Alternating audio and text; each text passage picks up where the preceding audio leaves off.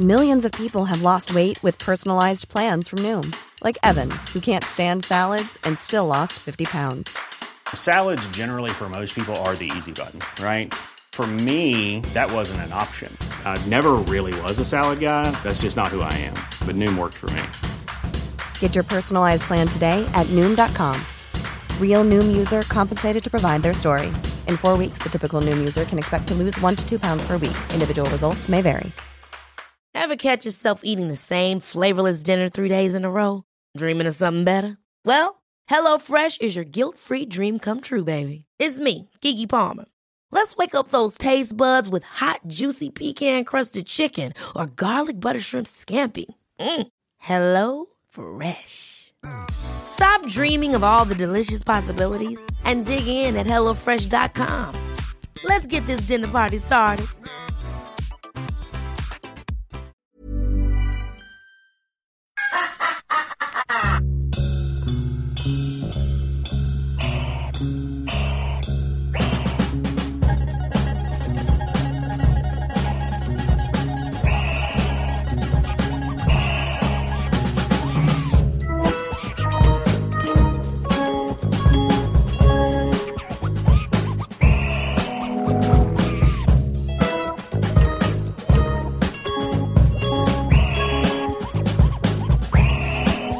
Welcome back, everyone. We're back with the 7th Inning Stretch podcast. Myself and Justin. It's the holidays are over. The new year is here, 2016. Happy 2016, Justin. How are you doing, my man?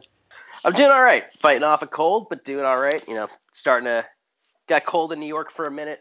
Starting to heat back up. It's going to be 55 degrees again on Sunday, and then it's going to get cold again. But I appreciate you, toughing it out for us and doing this, man. Yeah, I know. It's so tough to speak to someone on the phone in a temperature-controlled room. Oh, right on, man. Well, with that being said and all the introductions and formalities, let's jump right into it, man. The Hall of Fame announced its two newest members yesterday, officially, George Kenneth Griffey Jr. and Mike Piazza. Mike Piazza we're both very familiar with, so let's start there. I'll start with you, man. He's going in as a Met. I'm sure you guys are very proud to call him one of your own and to be in the Hall of Fame. Mike Piazza is my favorite baseball player who's ever lived. I mean, I've seen him do more than I've seen any other player do, and it feels fitting that he goes in as a Met, not slighting his time as a Dodger, just played more games as a Met. Signature moments, the 9/11 home run, the World Series, getting plunked by Clemens, having a bat thrown at him by Clemens, all happen in a Mets uniform. I think the splits are it's about 9 years, 962 games with the Mets, 7 years, 770 games with the Dodgers. A week with the Marlins, which is always kind of fun to point out the fact that he played with the Florida Marlins for exactly 5 games. Yeah, memorable games. Yeah. He did not homer with the Marlins. The only team that he's played for that he did not homer with. Oh, good stat. Good stat. Yeah. And then, a season at the tail end of his career, each with San Diego and Oakland. But he was pretty much cooked by the time he got to Oakland. Had a decent year with San Diego still at age 37. Could not really throw anybody out, but even then, I think the points about his defense are highly are questionable in that I don't think his defense is as bad as some people will point out. I agree with you. As someone that played the position, I agree with you completely. The man, he couldn't throw to save his life, but behind the plate, he was solid. He always made the play, and he blocked the plate better than anybody. Balls in the dirt, he was pretty good, actually. Yeah, and someone who hits the ball that well also knows how to call a game and knows what other hitters are looking for. And if you look at the Mets pitching staff from when he arrived through to kind of when the wheels started to fall off on those late 90s, early 2000s Mets teams, he handled the pitching staff really well. There were some pitchers who very much overachieved throwing to Piazza. I'm looking specifically at a guy like Rick Reed. Yeah, I remember that. And you know what, Mike Piazza, he's a player that, for me, a lot of things come to mind with Mike Piazza. A little bit of anger. He slided the Dodgers in the media before, said a couple of things that weren't too polite or pleasing or flattering about the Dodgers and stuff, but Mike Piazza always got me out of my seat as a kid at the Ravine when we would go. He was my little brother's favorite player, and when he left to the Mets, my little brother became a Mets fan, and he's been along for the ride ever since. So Mike Piazza really does have a big impact in this city and in this town, and it does shape a lot of people of our generation and how we enjoyed baseball. And it, like for my brother's sake, to be a Mets fan after he left and to follow him, that shows the impact and significance of how important he was to the Dodgers in that time too. Oh, he's an absolutely great player, and he opens up the door to, I think, probably the next guy who you'll see get inducted as a catcher, Pudge. Oh yeah, Pudge, probably one of my favorite players. He could do it all behind the plate, and his defense and his arm was spectacular. Pudge definitely, the offensive part of Pudge's game wasn't as good as Piazza's, but he made up for it in every other part of his game, I think. Yeah, and it's not exactly as if he was a bum offensively. He was still a very good offensive player. Right, absolutely. Yeah, but now let's move on to talk about the kid. What a player! What an absolute stud of a player. The best player I've ever seen play with my two eyes. He came to Dodger Stadium once when I was a kid, and then I remember when he was on the Mariners still, him and A-Rod, and I remember there was a moment in that game. I'm never going to forget that game because Mark Grudzielanek, he hit a home run. It was basically a home run, left center. You saw off the bat, the kid turns around, he starts his gallop, and he starts to run full speed. And then you stand up because you have a feeling that he's going to catch that ball. He gets to the wall, he goes up with ease, stands there, climbs it, scales it, comes back with the ball, flips it up in the air like it's nothing. Routine for him, and it's spectacular. It captivated my imagination as a young man. I played center field for a lot of years before I developed into my grown man body and moved behind the plate because I was really slow once I got older and put on some weight. But I loved Ken Griffey Jr. I modeled my game after him, and it was a shame I wasn't left-handed. That's how I felt when I was a kid. He had just one of the most beautiful swings I've ever seen. He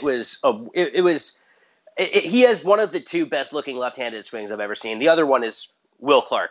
But Ken Griffey Jr. was just such a transcendent player. The only knocks I could think of on his game are two things he really didn't have any control over. One, that his body broke down at age 30, which you can't control when your body's going to break down. I still had some good seasons after age 30, but they were scattered. And then two, that Mariners team, that great Mariners team with him and A-Rod and Buhner and Edgar and Tino Martinez before Tino went to the Evil Empire, didn't win a title. Yeah, that is a shame. It was one of my favorite teams, man. I remember watching them growing up in ESPN primetime and just watching them regularly and enjoying all of it. Edgar Martinez, it's for me as a player that should be in the Hall. Players of that ilk, even Jay Buhner is a player that, he's not exactly on that caliber, but for me, he stands out, like you mentioned, as a player that was really good and a really key member of that team. Yeah, well, if you ever want to see the greatest possible feel on Jay Buhner, Frank Costanza yells at the caricature of George Steinbrenner, played by Larry David in Seinfeld, for trading Jay Buhner. It's quite hysterical. I can't really do it any justice because yelling like Frank Costanza will force me to completely lose my voice at this moment. Yeah, and we'll spare you.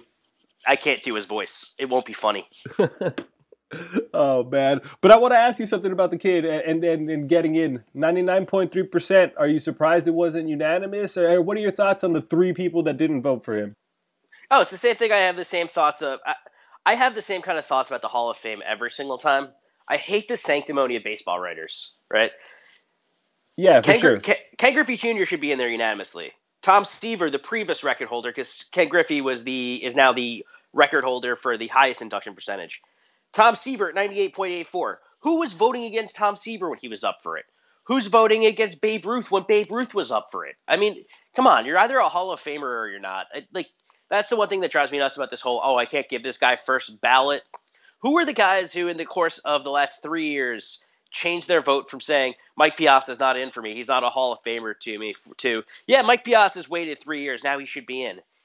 Yeah, it's ridiculous. And we're seeing an increase in a lot of players, even the Bonses and the Clemens. Like their coming percentage is going way up, and it's really it's insane how people are flip flopping in the matter of a year. Barry Bonds and Roger Clemens both should be in the Baseball Hall of Fame. Yes. Yeah, they both should be. It makes no sense to me that they're not. Yeah, I mean, they achieved all you could achieve, really, and Barry would have gone in before, he moved to San Francisco, even in any of the roids. Barry was one of the best players I've ever seen, too, especially in his time in Pittsburgh and his early years in San Francisco when he was all natural. But I don't know. I mean, and Clemens, I'm sure Clemens, for a lot of years wasn't on the juice either, and he was competing at the highest level and blowing people away regularly, man. So I don't know. I mean, they still achieved in an era where everyone was juicing. So what does it really matter? Yeah, just like Babe Ruth hit 60 home runs in an era where black people weren't allowed to play Major League Baseball. They're protecting they're protecting the sanctity of something that wasn't sacred to begin with. Absolutely, man. I couldn't agree with you more. I have a couple other questions. Maybe next year's Hall of Fame, Tim Raines. I believe it's his last year on the ballot. Hopefully he gets in. I think he deserves to be in. And Jeff Bagwell's another that was really close and really missed out this year that I'm hoping gets in next year as well. What are your thoughts on those two, man? They both should be in. Absolutely both should be in. Raines, I remember watching very, very vaguely growing up because his prime was roughly around when I was probably about 5 to 9. So I very, very vaguely remember him.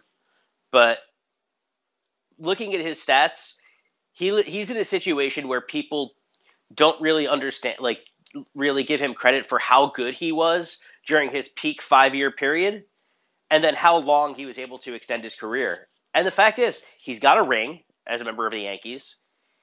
He's got the highest stolen base success percentage of anybody ever, with over 500 steals, which is extremely impressive. And he was a plus defensive outfielder. He should be in the Hall. If a guy like that's not in the Hall of Fame, you're doing it wrong. I agree 100%. And how cool would it be to have an Expo in there? There's already one. Yeah, I know, but now in the era that they don't exist anymore, that'd be great, dude. That would be great. And I think Raines partly suffers from, once again, the whole sanctimony of sports writers because of the fact that he had a drug problem early in his career.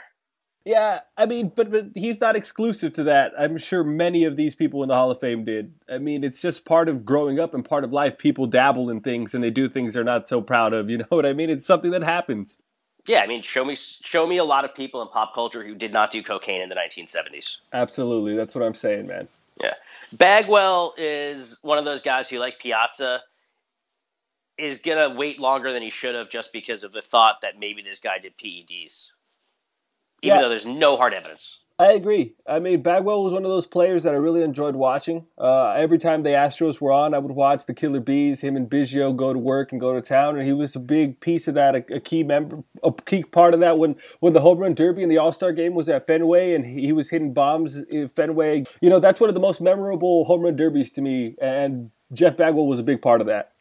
Oh, it was great. Also, there's also the side story in that one of Bagwell originally being a Red Sox farmhand and a Boston native, traded for Larry Anderson to try to get the Red Sox to relief farm, and Anderson blows up. Bagwell becomes Bagwell. And then next year, there's a few interesting first-timers on the ballot. Vlad Guerrero. Has to be in. Manny Ramirez. Has to be in as well. I don't care anything you say about Manny Ramirez and Manny being Manny and PEDs, this, that, and the third. Manny Ramirez, best right-handed bat probably I've seen in my lifetime, for sure. He's definitely... I'm trying to think, basically, who else can I think of who's a right-handed bat as dangerous as him? And the only guy I can think of is Miguel Cabrera, who's like Manny Light. Yeah, absolutely. And actually, as far as hand quickness, he had really quick hands. And other than that, maybe Gary Sheffield. Gary Sheffield had some wicked quick hands, man. Oh, and the most violent swing I've ever seen. Yeah. In his brief time with the Dodgers, it was really good to watch and really fun to watch on a nightly basis because how he can swing like that all the time and so consistently was amazing without injuring himself. I actually saw Gary Sheffield's 500th home run in person. Nice, man. Nice. Yeah, he was a member of the New York Mets at the time. Well, we've shared quite a few ball players, I think, over time, man. Yeah. So let's go to the offseason then, because there's been some interesting stuff going on. And funny that we're talking about the amount of money being thrown around with what the stock market's done in the last 4 days. But no place better to start than with the richest contracts ever awarded to pitchers. Zach Greinke, 6 years, $210 million to Arizona. David Price, 7 years, 210 million to Boston. Yeah, Price, I don't think shocks me that much. Boston seems a good fit. They have the money. They're a team with, steeped in tradition. He's a pitcher that he's familiar with the AL East. He knows what he's getting into. He knows the ballpark. He knows it all. I think that's a good fit for him, and I think he's going to be quite successful there. Greinke is a soft, sore subject for me. I wanted him to stay, but at the amount of years that he wanted and the price I'm kind of glad we didn't go for it, because at the back end of that contract is probably going to be really bad. But I mean, for the Diamondbacks, kudos to them, making an aggressive run and really trying to make a significant impact on their club and in the NL West. So I can only tip my hat to them, and that's only made their ball club better. I don't know how they're going to be able to pay Goldschmidt in a year or two when his contract's up, and Pollock when his contract's up. So there's a few questions, stuff that this is going to, for the future for the Diamondbacks. But it's a move I like in the short term for sure. Yeah, I mean, that's a move that the Greinke one specifically, that's a move that has to work out with them winning a title. Otherwise, they're really going to set themselves back quite a ways, especially also given the comparative youth of Pollock, who I think is 28, and Goldschmidt, who I believe is 28 as well, versus Greinke, who's a 32-year-old guy going into his age 33 year. Now, I don't think the back end of that deal is going to be as bad maybe as I think the last 3 years of the Price deal are actually worse. Just because of the fact that Price's big reliance is the differential between fastball and changeup, and is much more of a power pitcher than Greinke, who definitely is more of a I can put a ball wherever I want type of guy. Yeah, Greinke's definitely, Maddox with a little bit more on it, I think, and that works to his benefit. Any ballpark really will do for him and stuff like that. So I think Greinke is going to be fine. But like you said, the back end, I want to ask you, do you know if there's any options on any of these two deals? Price has an opt-out after year 4. Okay. Which I don't see why on earth he's going to opt out after that point, because at 34, if there's any sign of any decline in his game at all, you don't opt out of that one bit, because it's a lot of money you'd be leaving on the table, and who knows if you're going to get that that money again. On the other hand, if you're holding up really well at age 34, take it and see what you can get. I just don't see that the opt-out in that deal is ever used by Price. Right. I was more curious on if the Red Sox had that option, but I see. Yeah, no, you got to stick that out if you're Price. I think we're going to have to see him do that for sure. Yeah, Greinke has I don't think there's any sort of optionality on Greinke's contract. Okay. Yeah, but they're both interesting deals. They both definitely. I don't know how much either deal shifts the power base in their divisions. It does make it more interesting, though, and it'll make it funner on the weekends for sure. When you're watching the Yankees and the Red Sox, and you got Price on the bump, or you're watching the Dodgers Diamondbacks at the Ravine, it's gonna make it a little bit more interesting. That's for sure. That's right, but I still think that Price, even with Price, the Red Sox are so far away from competing for the AL East that it's that I just don't see how it works. Because they still have a lot of dead weight in that lineup and on the infields and in the outfield. There's a lot they need to fix. Yeah, that no, I for haven't sure. seen fixed. There's contracts they need to dump. There's a lot of moves they need to make, and they're gonna have to eat a lot of money, even shipping some of these guys out. Greinke the NL West is going to be a war of attrition next year. Yeah, it is. It is for sure, man. Yeah, and then you have the Rockies. Yeah, well, who might win 35 games next year now. You got to feel for them, man. Absolutely. It's such a beautiful ballpark, such a terrible team. Awful team. But San Diego also is a little bit questionable, but still has some. San Diego could finish 500 and could finish 20 games below 500, and neither would shock me. But with those uniforms, they're number one in my heart, I'll tell you what. They are pretty damn great. I'm glad they brought that brown and yellow back.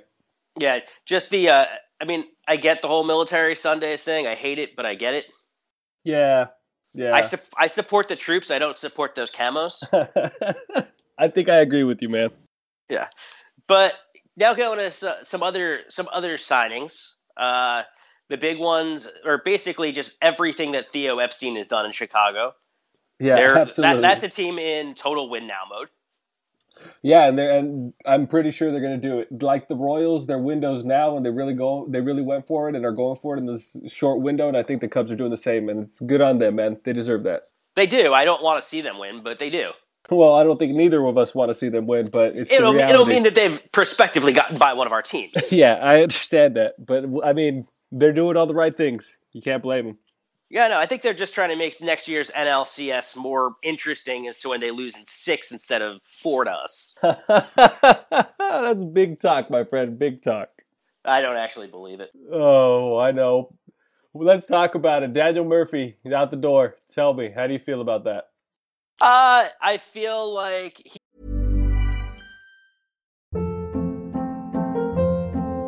Hold up. What was that? Boring. No flavor. That was as bad as those leftovers you ate all week. Keke Palmer here, and it's time to say hello to something fresh and guilt-free. Hello Fresh. Jazz up dinner with pecan-crusted chicken or garlic butter shrimp scampi. Now that's music to my mouth. Hello Fresh. Let's get this dinner party started. Discover all the delicious possibilities at hellofresh.com. I'm Sandra, and I'm just the professional your small business was looking for. But you didn't hire me because you didn't use LinkedIn Jobs. LinkedIn has professionals you can't find anywhere else, including those who aren't actively looking for a new job, but might be open to the perfect role, like me. In a given month, over 70% of LinkedIn users don't visit other leading job sites. So if you're not looking on LinkedIn, you'll miss out on great candidates like Sandra. Start hiring professionals like a professional. Post your free job on linkedin.com/achieve today. he is going to have a few big hits for Washington against the Mets in the regular season, and he's going to make a few boneheaded fielding errors that'll cost the Nats games. Just going back to what the Nats have maybe done as a whole, I don't see how – I'm actually kind of glad at how little they've done, losing Zimmerman to Detroit, which is something we should talk about in a minute as well. But they haven't done anything. No team in the NL East has done anything, including the Mets. But going on how the entire power of the division is distributed, it makes me feel a bit of stasis makes me feel comfortable. Yeah, I don't know. I could see that. As long as you're sitting on those arms, man, you got nothing to worry about, I think. Exactly. That's my philosophy, even though I think that, the Wilpons are being very, very cheap, especially with all that postseason revenue that they had. But that shouldn't shock you. I mean, that's not that surprising from that group. Oh, no, it doesn't shock me at all. And that's the amazing thing. The Mets lost in 5 games in the World Series, but the way in which this is done, the Mets got every possible outside a game 5 and 7 in the NLCS, or game 6 and 7 in the NLCS. They got every possible home gate that they could. So that's like an extra $60 million in revenue. Granted, it's going to probably pay back some of their Madoff debt instead of actually being reinvested into the team, thus hoodwinking fans. But that's a lot of money that they should have to spend that they're just not. Yeah, that's a ton of cash, man. Absolutely a ton of cash. I mean, on the other side, my Dodgers are actually doing some things, signing pitchers. Scott Kazmir's a move I like. He's not premier, but he's right under that. And I mean, I'm very fond of that. But you guys don't need a premier arm. You just need complementary arms because you already have the premier arm. Yes, absolutely. And then today we signed a Japanese pitcher, Maeda. I think that's how you pronounce that. The only thing there is he has some elbow concerns, and we gave him 8 years, and it's kind of concerning. And even he's kind of acknowledged that he does have some issues, but that it's never held him out for too long, and that's still not something you want to hear, I don't think. Yeah, my only question for you is, with your staff right now, do you think it's too left-handed? I think it's too left-handed. Personally, yes, at least until McCarthy comes back. But, I mean, we're going to rely on it. Like you said, Kershaw counts as, if you can have a switch-hitting pitcher, that would be him because it doesn't matter. He's going to mow you down. After that, then yeah, I do. But Kazmir's good enough to get both out, I think. And if we could get a healthy Ryu back at some point in the year, I think we have a lot of depth in that position. And it's something that's only going to benefit us. I think we were too thin last year, and we used a lot of arms that weren't of the caliber of, I think, where we stood as a ball club and as a club, to be honest. Yeah, that makes perfect sense. It's just, I think that you need to show righty, lefty, a lot of... I feel like the way to win right now is to show so many different looks from right-handed and left-handed pitching that actually right now, if you have a soft-tossing righty, teams won't know what the hell to do anymore. No, I couldn't agree. I actually was talking to a buddy. I was talking the same thing. I was like, you know what, dude? Everything's about changing sight, changing perspective, changing speeds, and then the shifts, and everything's so broken down that now, like, if you just dumb it down a little bit, if you put, Rowan Gardner from what movie is that? The Cubs kid, rookie of the year. Yeah, he'd win the Cy Young right now. Post-arm injury, Henry Rowan Gardner. Cy Young Award winner, 2016. So another question for you then. What do you think of the Jordan Zimmerman to Detroit deal, getting $160 million? I think it's a lot of money. Pitching costs a premium. We've seen that. I don't know. I think it's a little much, but I mean, you're going to run with it if you're Jordan Zimmerman. His agent deserves all the kudos in the world, and I mean, the Tigers are really banking on him to be that complimentary piece, and they're banking on Verlander to still have something in the tank. So, I mean, it's a gamble they're taking. But hopefully it'll pay off for them because their window's really closing really fast. I don't know. It kind of strikes to me like playing Russian roulette with five bullets in the chamber. Bad, huh? That bad. He's a good pitcher, but are you really giving a number 2 starter who's not like, Zach Greinke would be nominally a number 2 starter, but would be the ace on 27 of the 27 major league teams? Now, are you telling me 27 out of 30 teams, Zach Greinke would be their ace? Are you telling me that Jordan Zimmerman, who's probably like now at this point probably one of the top 5 to 7 paid pitchers in baseball, is one of the top 5 to 7 pitchers in baseball? No. Is he? No. No, he's not. He's not. But he has one of the top 5 to 7 agents in baseball. I'll tell you that much. Absolutely does. I wonder if Scott Boras represents him. I don't know off the top of my head, but it sure seems like it. I'll tell you what. He loves to take the Tigers' money. Absolutely. So the other hallmark of this offseason's been the slow developing outfield market. Yeah. I would have expected, Cespedes to be picked up. I would have expected some moves to have been made and stuff like that. And it just seems really quiet, really dormant. I don't know. It's kind of surprising, to be quite fair. I mean, there's some huge names still out there. I mean, obviously Hayward got a lot of money from the Cubs, and he was going to be the first to go, deservedly so, because not necessarily because of production, but because of age. Hayward is only 26. Feels like he's been in baseball for 7 years, but that's because he debuted at 19. But he got $184 million over 10 years.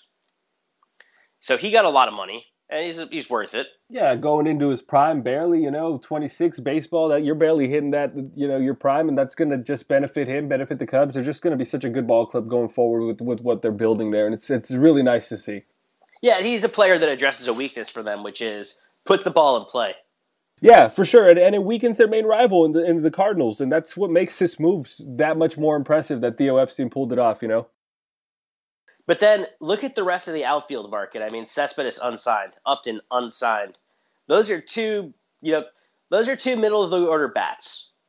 I mean, if you're them, do you start to look at a 1-year deal and try it again next year? I mean, Upton's very inconsistent. He can have a phenomenal year next year on a 1-year deal and then be one of the highest paid guys on the market the following season. You know what I mean? So if you were one of them, would you start to consider a 1-year deal at this point? My biggest hope is that Yoenis Cespedes considers a 1-year deal because that's the only way the Mets have re-signing him. I don't know. It's because, especially if you're Cespedes, I wouldn't do it. Just coming off, you're coming off a career year. Yes, people know it's a career year, but still, you're saying I carried a team into the playoffs. Yeah, no, for sure, man. It's hard to argue that what he did for you guys at the end of the last year and into the playoffs was phenomenal. So yeah, I mean, and it's a shame that you guys have to feel that that's the only way you can keep him, especially when he was such a big piece to that lineup. Well, it's especially sad when your market is New York City. Yeah, that's another good point. Yeah, but I mean, I would think that I would have thought that he would have been a guy who would come off the board earlier, especially because there are teams that have right-handed power needs. Oh yeah, absolutely, man. There's a lot of teams that can use a little bit of thunder in that bat, and I don't know what's, is it the amount of years he's asking for that's really putting people off, or? I think it is. I think it's the fact that he wants 6 to he wanted originally 8 to 10. Apparently, he's lowered his sights to 8. Same thing rings true with Upton, who's younger than Cespedes, by the way. Right, so it seems more reasonable to ask for that. I mean, Yoenis, he's new to the league. I mean, he's only been in the league for a little while, but he's not exactly that young anymore, you know? No, he's not. And there's also the fact that, especially with, Upton and Cespedes, they're both extremely mercurial. Exactly. Yeah, but then, I mean, if you look at the rest of the market for outfielders, there's that second class of guys now who really have to wait on them to set the market. So, like Dexter Fowler, Gerardo Parra, both very solid players. And then a guy like a Denard Span, who, if he's healthy, is a very, very good top 5 leadoff hitter in baseball. He just signed today, actually, with the Giants. Did he? Yeah, 3 years. I want to say $71 million. Okay, Scott Boras is a genius. Yeah, he got a lot of money here, dude. 3 years, $71 million for the Giants. He's a good ball player. He's got all the tools. He goes and gets it, plays a really good, solid outfield. He's a scrapper. You know what? He's a Giants type of baseball player, as much as I hate to say that. Yeah, but the amazing thing there is that he actually got if it's 3 at 71, Alex Gordon, definitely I have to then commend for taking a hometown discount to stay in KC at 4 at 72.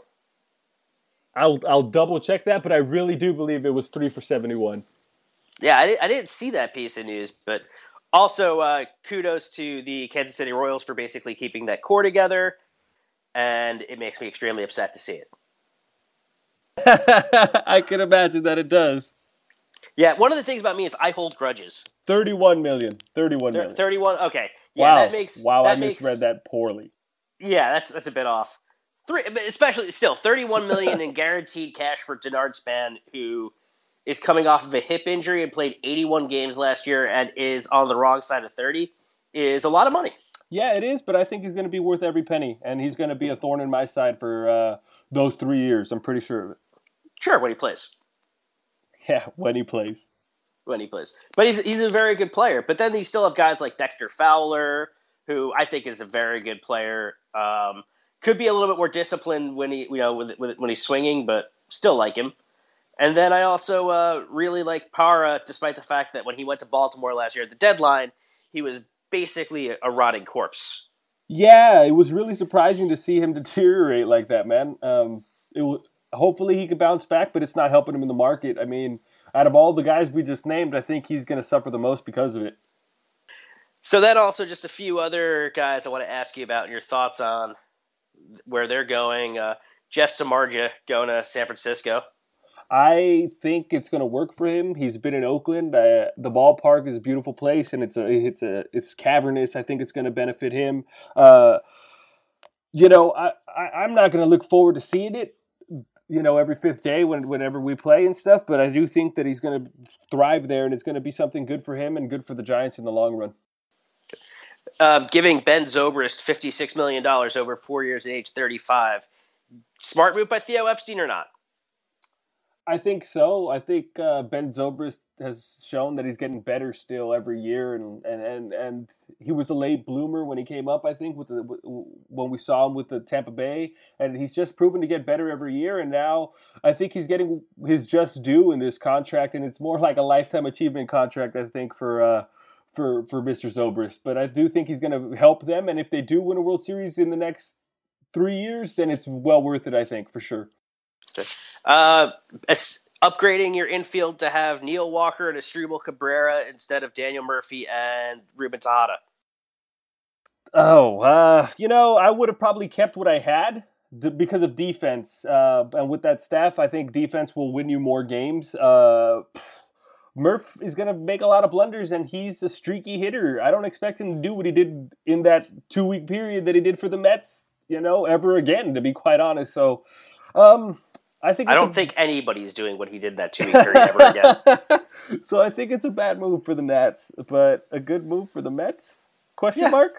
Question mark? Yeah, I'm not sure. I'm just trying to think of what else I got here as far as other things I want to.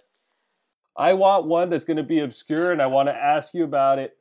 Brad Penny, minor league contract, invited to spring training by the Blue Jays. What do you think's left in that tank? Absolutely nothing. Oh, Brad Penny. I like Brad Penny, but he hasn't approached a major league team in years. Yeah, but this could, I mean, I'm rooting for the guy. I'm hoping he makes the club, and I'm hoping, out of the pen, I think he could be good. I think he can give you an inning, 2 innings, every other night and be that middle relief guy. I don't think he's going to be, a starter anymore. I don't think he's got that for sure. But I think God, no, he doesn't have that. I think in the pen, and that is, a veteran, a leadership in the bullpen, I think it could work for a certain club. And if it's not Toronto, maybe it will be somebody this year. Who knows? Yeah, I mean, the next thing you're going to tell me is Matt Clement's coming back too. He might be. Don't be mad. He might be. I hope he does. He had a bad end to his career. I don't like seeing guys have their career end because they got hit in the head. Yeah, it's unfortunate, man. But Brad Penny, let me ask you a side question. Yeah. Weight, over under 250. Oh, over. Yeah. Even when he was in shape. I couldn't imagine he's in better shape than he was as a Dodger. And as a Dodger, he had to be 275, man. Yeah, he was a big boy. Yeah. He was thick top to bottom. You know what I mean? It wasn't like he had this big David Wells gut going or anything. But yeah, he was a big boy. Between him and Chad Billingsley, I was just wondering what it must be like to see those guys do squats. Yeah, those guys definitely a wide base, to say the least, man, for sure. Yeah. Oh, I forgot about the glaring elephant in the room also. Chris Davis turning down a truckload of money from Baltimore. I don't know, man. Do you think anybody's going to give him any more than that? No, the guy hit 184 the year before this. He's really inconsistent and probably on steroids.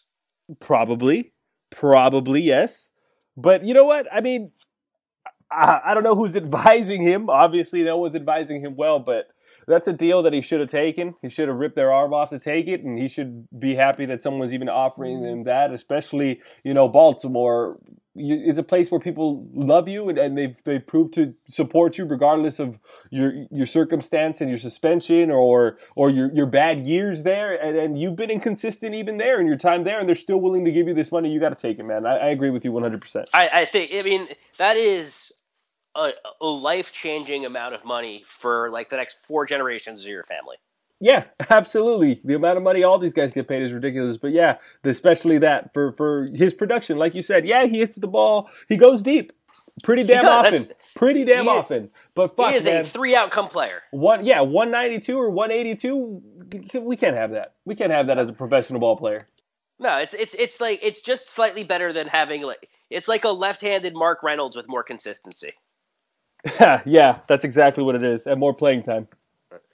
And then the last thought I have before, and I mean, if you have any other questions too, but last thought I have: the New York Yankees now boast probably the best 7-8-9 setup you'll ever see between Betances, Miller, and Chapman, assuming Chapman will actually be allowed to play this year.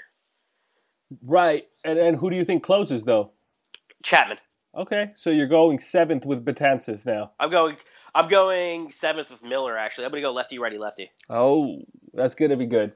I think the Yankees should trade one of them for something useful. Yeah, no, this is something I thought about too, and this is something like with my Dodgers left-handed situation and abundance of left-handed pitching. I think a move is going to have to be made, and I think with the Yankees, a move is going to have to be made too, because I don't think that unless Chapman's going to be the guy at the end, he's not going to be happy. I don't think. No, I know, and the problem with that is he's going to shoot 8 holes into the clubhouse. Yeah, that's true too. He is absolutely out of his mind. Yeah, no. He's an unstable person, and it's a shame what he's done and what he's, I'm glad the Dodgers stayed as far away from that as possible, to be quite honest. Oh, I want no part of him. I want absolutely no part of him. Yeah. No, I agree, man. Deplorable what he did and stuff. I would think that Chapman's going to be the one who closes, because he'll be miserable otherwise, and he can destroy your team. And B, Betances and Miller have pitched in other spots, and They're much more team first guys than him. But it still doesn't matter because the Yankees are putting together a lockdown bullpen for a team that won't have many leads. I also thought that when they signed him, I thought it was a little funny because they do need a lot of pieces in that lineup to even have leads. Like you said, it's going to be tough for these guys to get in the game in a meaningful situation. There's 3, 4, or 5 hitters next year are Carlos Beltran, Alex Rodriguez, and Mark Teixeira. Mark Teixeira is the youngest one of them. That would have been phenomenal like 8 years ago.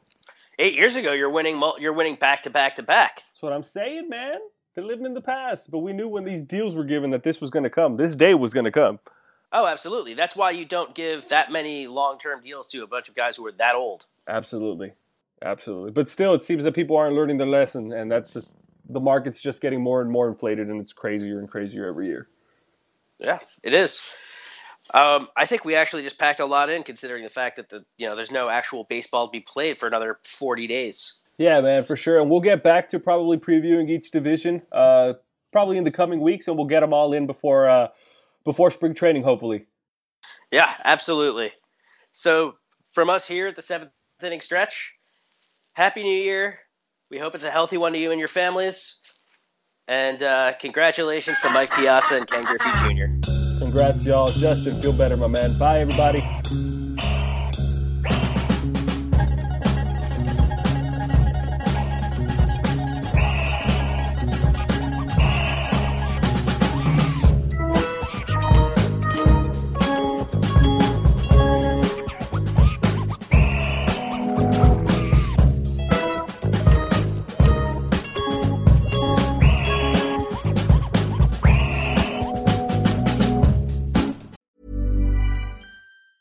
Ever catch yourself eating the same flavorless dinner 3 days in a row?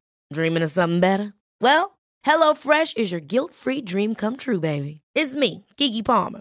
Let's wake up those taste buds with hot, juicy pecan-crusted chicken or garlic butter shrimp scampi. Hello Fresh. Stop dreaming of all the delicious possibilities and dig in at HelloFresh.com.